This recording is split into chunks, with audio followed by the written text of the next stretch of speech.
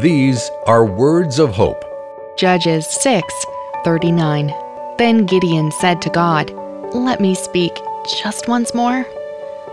After Gideon has met with the angel of the Lord, smashed his father's idols, and even been clothed in God's Spirit, he's still not quite sure if God is really going to do what he said he'd do.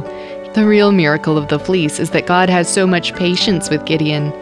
God knows we are full of fear, and God just keeps reassuring us of his love and his plan again and again and again.